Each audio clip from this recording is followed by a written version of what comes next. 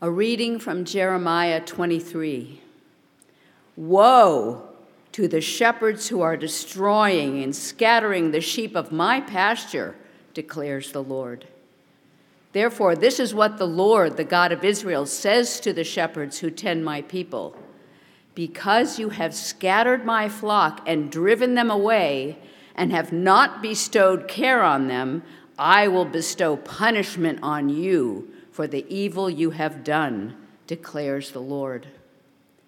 I myself will gather the remnant of my flock out of all the countries where I have driven them, and will bring them back to their pasture, where they will be fruitful and increase in number.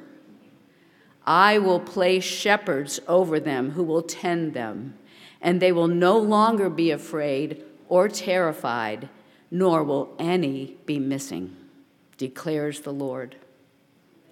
The days are coming, declares the Lord, when I will raise up for David a righteous branch, a king who will reign wisely and do what is just and right in the land. In his days, Judah will be saved, and Israel will live in safety. This is the name by which he will be called, the Lord, our righteous Savior.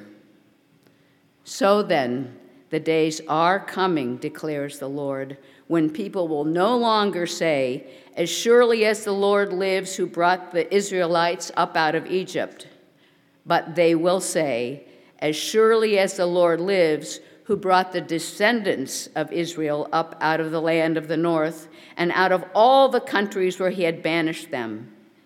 Then they will live in their own land. This is the word of the Lord. One of the themes that we've been exploring this Advent season is the tension between lament and hope, between the already and the not yet of God's kingdom. How do we cling to faith? How do we praise God from the muck and the mire? How do we hope without turning a blind eye to the painful and unresolved parts of our lives? How do we testify to new creation when evil seems to be winning? How do we make sense of God's promises when everything around us seems to be falling apart? We're not the first to feel this tension or to ask these questions. They've been part of the soundtrack of God's people for thousands of years.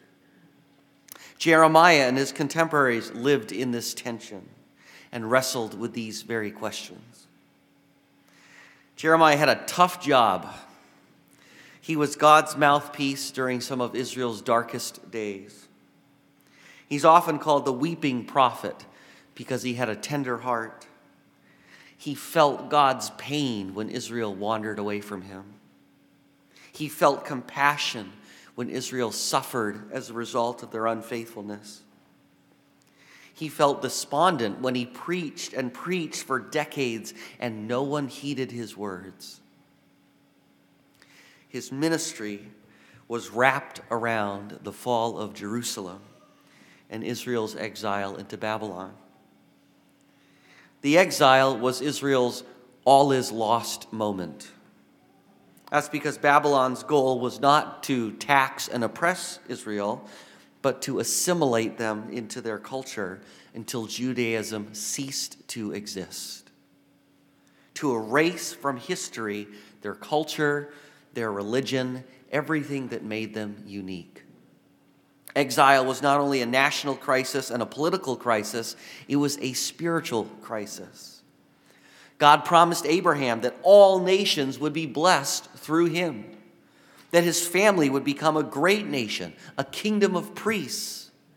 How could God fulfill that promise if Israel is swallowed up? God promised David that his royal line would never end. Isaiah said, of the greatness of his government and peace, there will be no end. He will reign on David's throne and over his kingdom, establishing and upholding it with justice and righteousness forever. But now that that line is broken, what will become of the promise? When Isaiah talks about the people walking in darkness, this is what he's talking about. A national catastrophe that calls into question not only Israel's viability and future, but everything God had promised them, and everything God had promised to do for the nations through them. Our passage today begins with Jeremiah answering an important question. Why did the exile happen? God doesn't mince words. He says to Israel's kings, because you have scattered my flock. This is not the right text. Well, I probably made a mistake. Because you have scattered my flock and driven them away and have not bestowed care on them, I will bestow punishment on you for the evil you have done. Israel's kings were supposed to shepherd Israel like a flock, but they had neglected them, choosing instead to seek their own interests first. And as shepherds go, so go the sheep. When the shepherds fail, the flock scatters. A crisis of leadership can bring ruin on a family, an organization, a church, a nation. We know this. So now what? Now that their greatest fears have been realized, is there any hope for Israel? Jeremiah says, yes, there is still hope. Yes. In fact, Israel has 3 reasons to hope. First, God will shepherd his flock. God will do a new thing. Salvation will come to Israel like a bolt out of the blue. Second, God will raise up a truly righteous king to shepherd his people with wisdom and justice. And third, what God will do to resolve this national catastrophe will be even more surprising and wondrous than the Exodus, which is a stunning thing to say. The Exodus from Egypt had been the defining moment of Israel's history, the miracle that made them a people. Now, if you were a Babylonian and you overheard Jeremiah's words, you would laugh out loud. Because at this stage in the game, Israel had nothing. They had no temple, no land, no army, no king, no freedom, no pride. They had nothing. When Jeremiah says, hope is not lost, you can understand why people would snicker and scoff at those words. But God did everything he said he would do, and it is all historically verifiable. What God does next is not a matter of faith, it is a matter of history. First, he brought his people out of exile, and he brought them back to the land. Without any help from anyone in Israel. No king negotiated their return. No army brought the enemy to the bargaining table. No political strategist orchestrated a meeting of the minds. No spiritual revival broke out. What God did in bringing his people back to the land was nothing that anyone in Israel could take an ounce of credit for.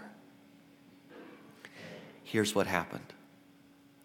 About 50 years after exile began, the Persians rose to power and conquered the Babylonians. The Persians had different goals, different priorities. They were more interested in building their empire than they were in subjugating people. So instead of assimilating those they conquered, they allowed them to live on their own land, according to their own laws, and practice their own religion. Now, what we have to understand is that no empire had ever done this before in the history of the world. The Persians were the very first empire to practice what we would call religious tolerance. But that's not all. Not only did King Cyrus allow the Jews to return to their own land and demand nothing from them in terms of tribute, he also paid out of his own treasury for Israel to rebuild their temple. Do you see now why Jeremiah says you thought the Exodus was special? Pharaoh only let the people go after a series of plagues brought him to his knees. And as soon as he let them go, he immediately regretted his decision and sent an army after them. Whereas Cyrus not only lets Israel go, he demands nothing from them, and he foots the bill for their new temple. But God was their shepherd. He brought them back. No one in Israel could take credit for it. No one could have seen it coming. Babylon was not a problem for God. Let's go back to Isaiah 40. Here we go. Can you give me the front end of the Isaiah 40 text? Babylon was not a problem for God. Do you not know? Have you not heard? Has it not been told you from the beginning? Have you not understood since the earth was founded? God sits enthroned above the circle of the earth, and its people are like grasshoppers. He brings princes to naught and reduces the rulers of this world to nothing. No sooner are they planted, no sooner are they sown, no sooner do they take root in the ground than he blows on them and they wither, and a whirlwind sweeps them away like chaff. Babylon was not a problem for God. He made a way where there was no way. Is there a problem in your life you can't solve? Is there an obstacle you can't find a way around? Nothing is too difficult for God. Nothing is impossible for him. In verse 4, God says that when his people return to the land, he will raise up human leaders, and he does. He raises up a quartet of godly leaders. Zerubbabel, who became the governor of Judea, Joshua, the high priest, Ezra, the Bible nerd, and Nehemiah, the project manager. Not a king among them. Isn't that interesting? Sometimes God in his mercy doesn't give us what we want. He gives us what we need. When Israel needed, what they needed was clear priorities and spiritual renewal. These 4 leaders gathered the people. Together they read the law of Moses. They prayed and confessed their sins for days at a time. They renewed their covenant with Yahweh, and they got to work building the temple. The best leaders have a clear sense of what's most important. They make things simple, not complicated. They gather people, and they help them to focus their attention and effort on the most important things. Jeremiah promised that God would give Israel a truly righteous king from the line of David. And he did, though not for another 500 years. Jesus is in every way a different kind of king. Matthew and Luke seem to go out of their way to show us just that. Matthew contrasts Jesus with Herod. Herod, the puppet king, was deeply insecure. He desperately tried to cling to power. When he sensed a threat, he lashed out. Herod would do anything to hold on to his position, to hold on to his power. Jesus, by contrast, gives up his power. He gave up his wealth. He gave up his security. He was born into poverty. Instead of a palace, a cave.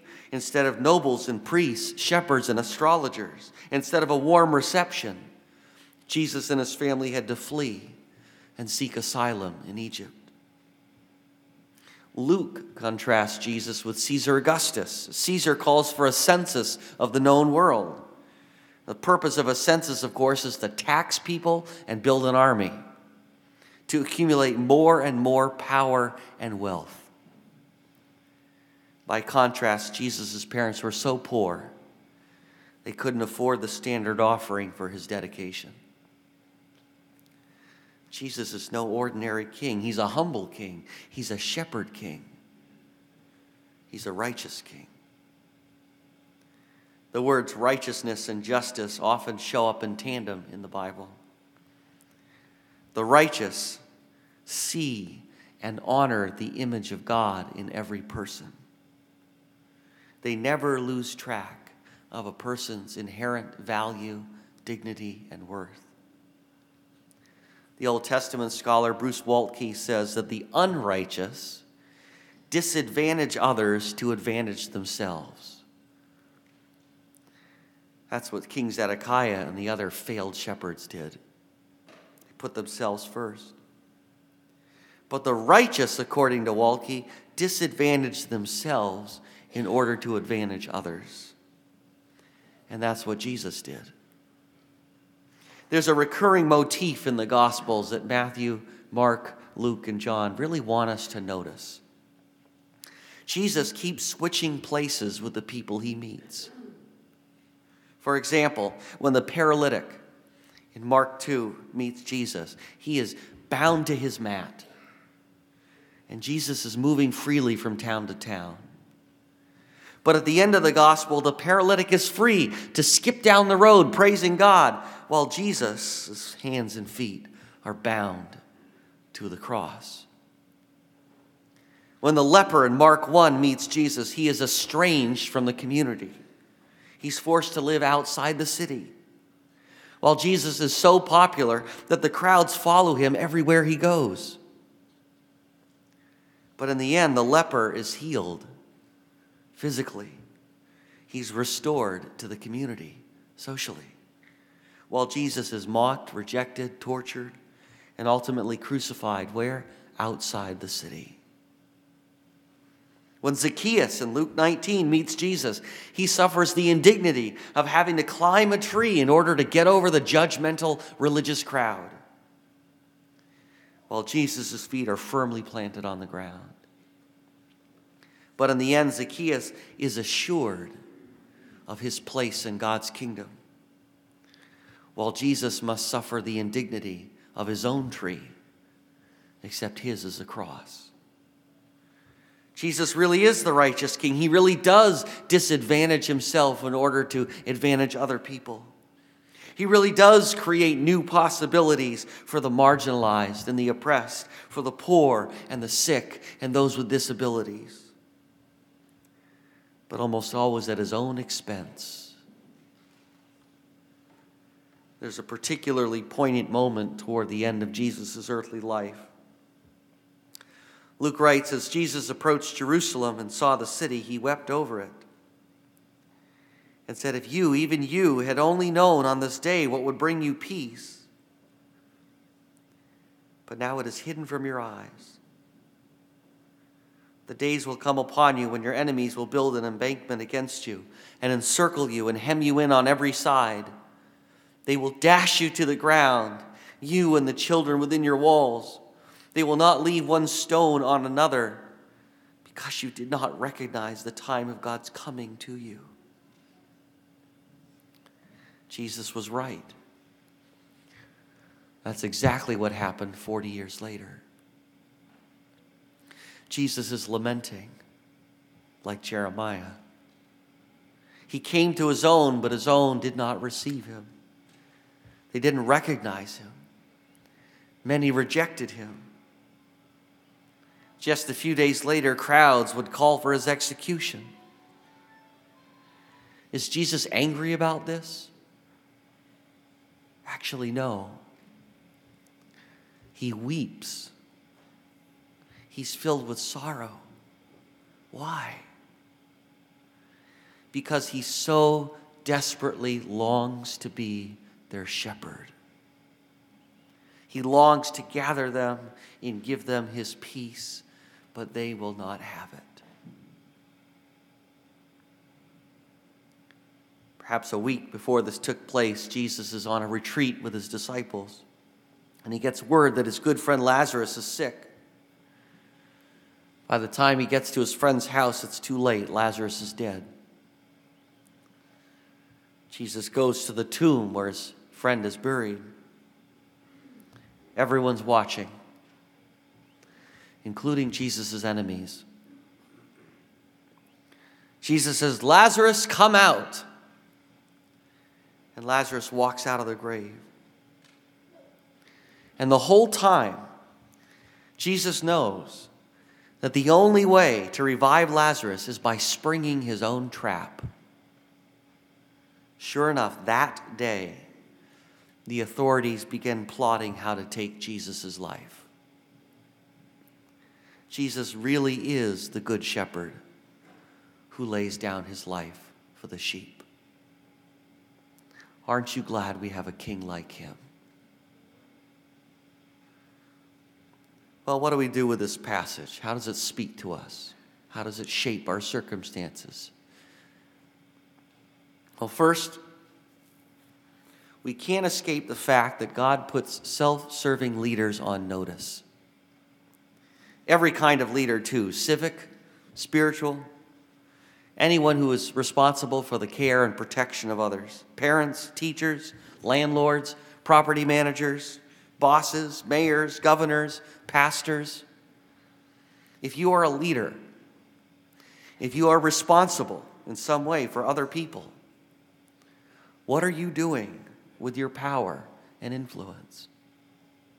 How are you treating the sheep that God has entrusted to you? Are you honoring the image of God in them? Are you doing everything in your power to make sure that each one has the opportunity to fulfill their God-given potential as much as it depends on you? Are you gathering or scattering the sheep? Are you leading them beside quiet waters, or are you leaving them to fend for themselves?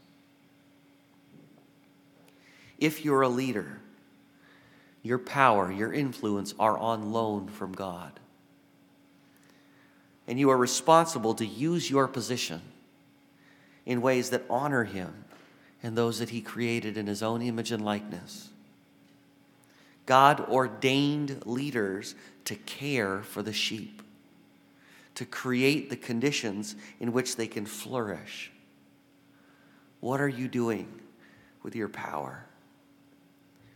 Are you leading like Jesus? Or if you're not a leader, what kind of a leader are you looking for?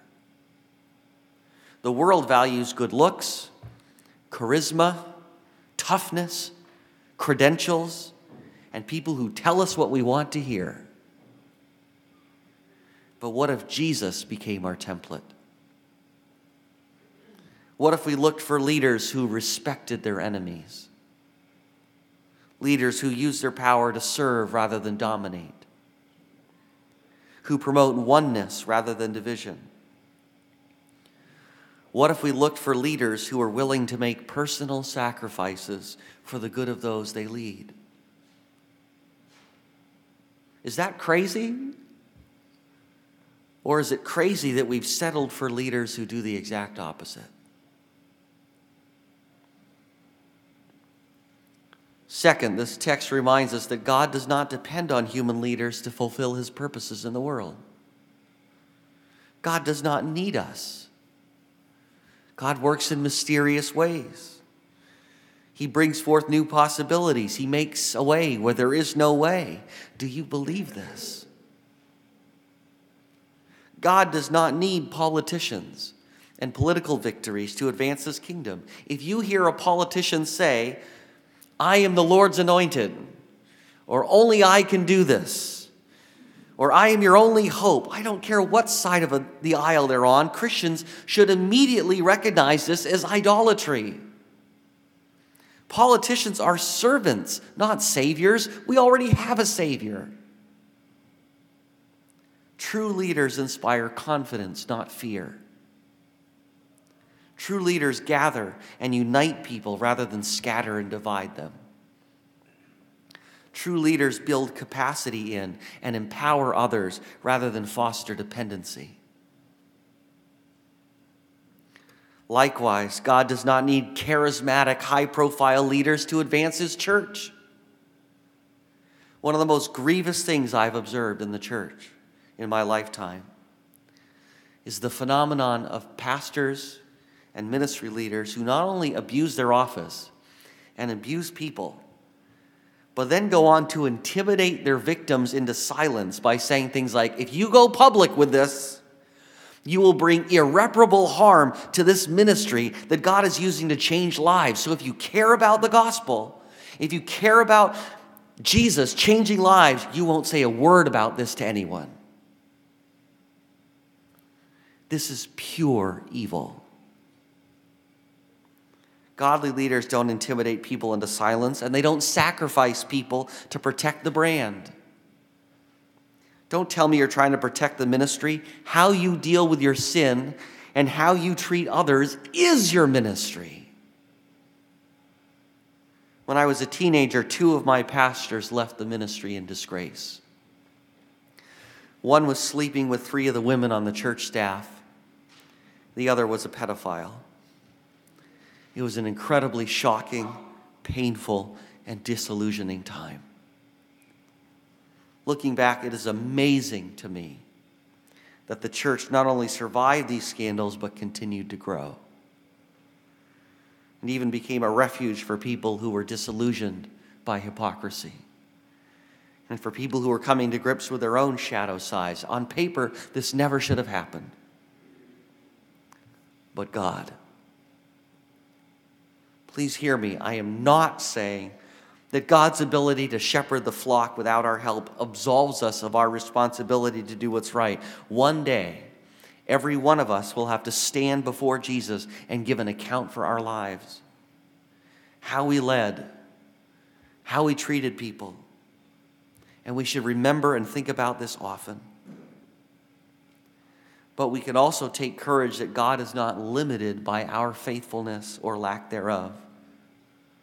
He is the God who makes springs in the desert, who turns graves into gardens, who gives beauty for ashes. Thank God he is. One last thing that strikes me about this text is that God can do amazing things through a tiny group of people who are spiritually alert and seeking after him. He liberated a nation with a handful of people back in Moses' day. He brought Israel back from the brink with a remnant in Ezra and Nehemiah's day. He brought Jesus into the world through 2 young people who were just getting started and 2 very old people who were ready to die. On the morning of Pentecost, there were 120 Christians in the entire world, and most of them were poor and uneducated. But they were enough to launch the most consequential movement in the history of the world. God can do a lot with a little. Never underestimate what God can do through a small group of people who are seeking his face. Recovery Church was birthed from a tiny group that met faithfully, prayed fervently, and loved extravagantly. The civil rights movement began with a few sermons and some community organizing that was rooted in the gospel and bathed in prayer. Advent and Christmas invite us to intensify our prayers for God to do a new thing, to build his kingdom here and now. Look around you. What's broken in the world? What's missing? Where do you see the darkness winning? Go. Stand in it. Cry out. Better yet, gather a handful of people and start crying out together. Prayer is not the opposite of action. Prayer is action, and prayer stimulates action, and prayer sustains action over time. Where do you ache in your spirit? What is the source of your holy discontent? Is it racism, polarization, poverty, disunity, unbelief, mental illness? Gather others who ache just like you do and cry out together. Ask God to do a new thing and be willing to obey him in whatever way he calls you. The seeds of the next great revival or the next great reform could be in this room. The world you long for may seem impossible, but God. Let's pray. Gracious God, God of the impossible, God who makes a way where there is no way, help us to trust in you when the darkness seems to be winning. Teach us to pray without ceasing, to obey when you call. May we as a church be a brilliant echo of our Lord Jesus and his self-giving love. And may you use us to pierce the darkness and bring hope and new life to a weary world. We pray in Jesus' name. Amen.